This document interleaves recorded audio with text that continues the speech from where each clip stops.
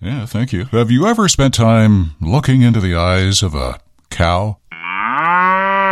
This guy has. Yep. I'm Brian Elliott, founder and CEO of 406 Bovine. And which do you think is harder to do? Tell the difference between cows' faces or human faces. There are actually more identifiable features on cows than there are humans. How about that? More about cow facial ID after I thank the Chevy Silverado and ChevyDriveChicago.com for sponsoring us today. There's never been a better time to put a Silverado in your toolbox, or even drive that Silverado out into pasture to see what's wrong with a cow, except that cow's identifying ear tag has fallen off. And that happens a lot. Especially up in the northern states due to the weather. Turns out there's an app for that. Brian Elliott says his app, 406 Bovine, works by just pointing your iPhone or iPad at the animal's face, and the software, thanks to machine learning and artificial intelligence, can identify the animal.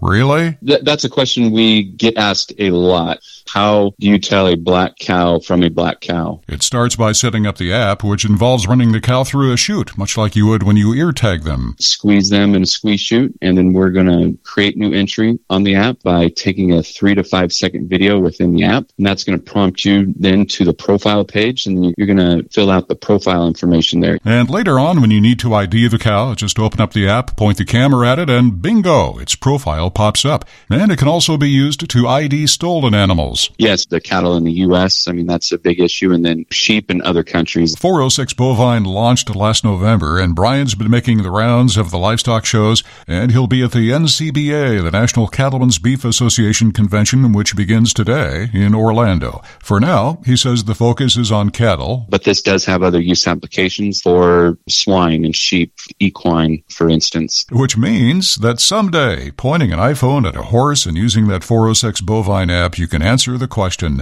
why the long face?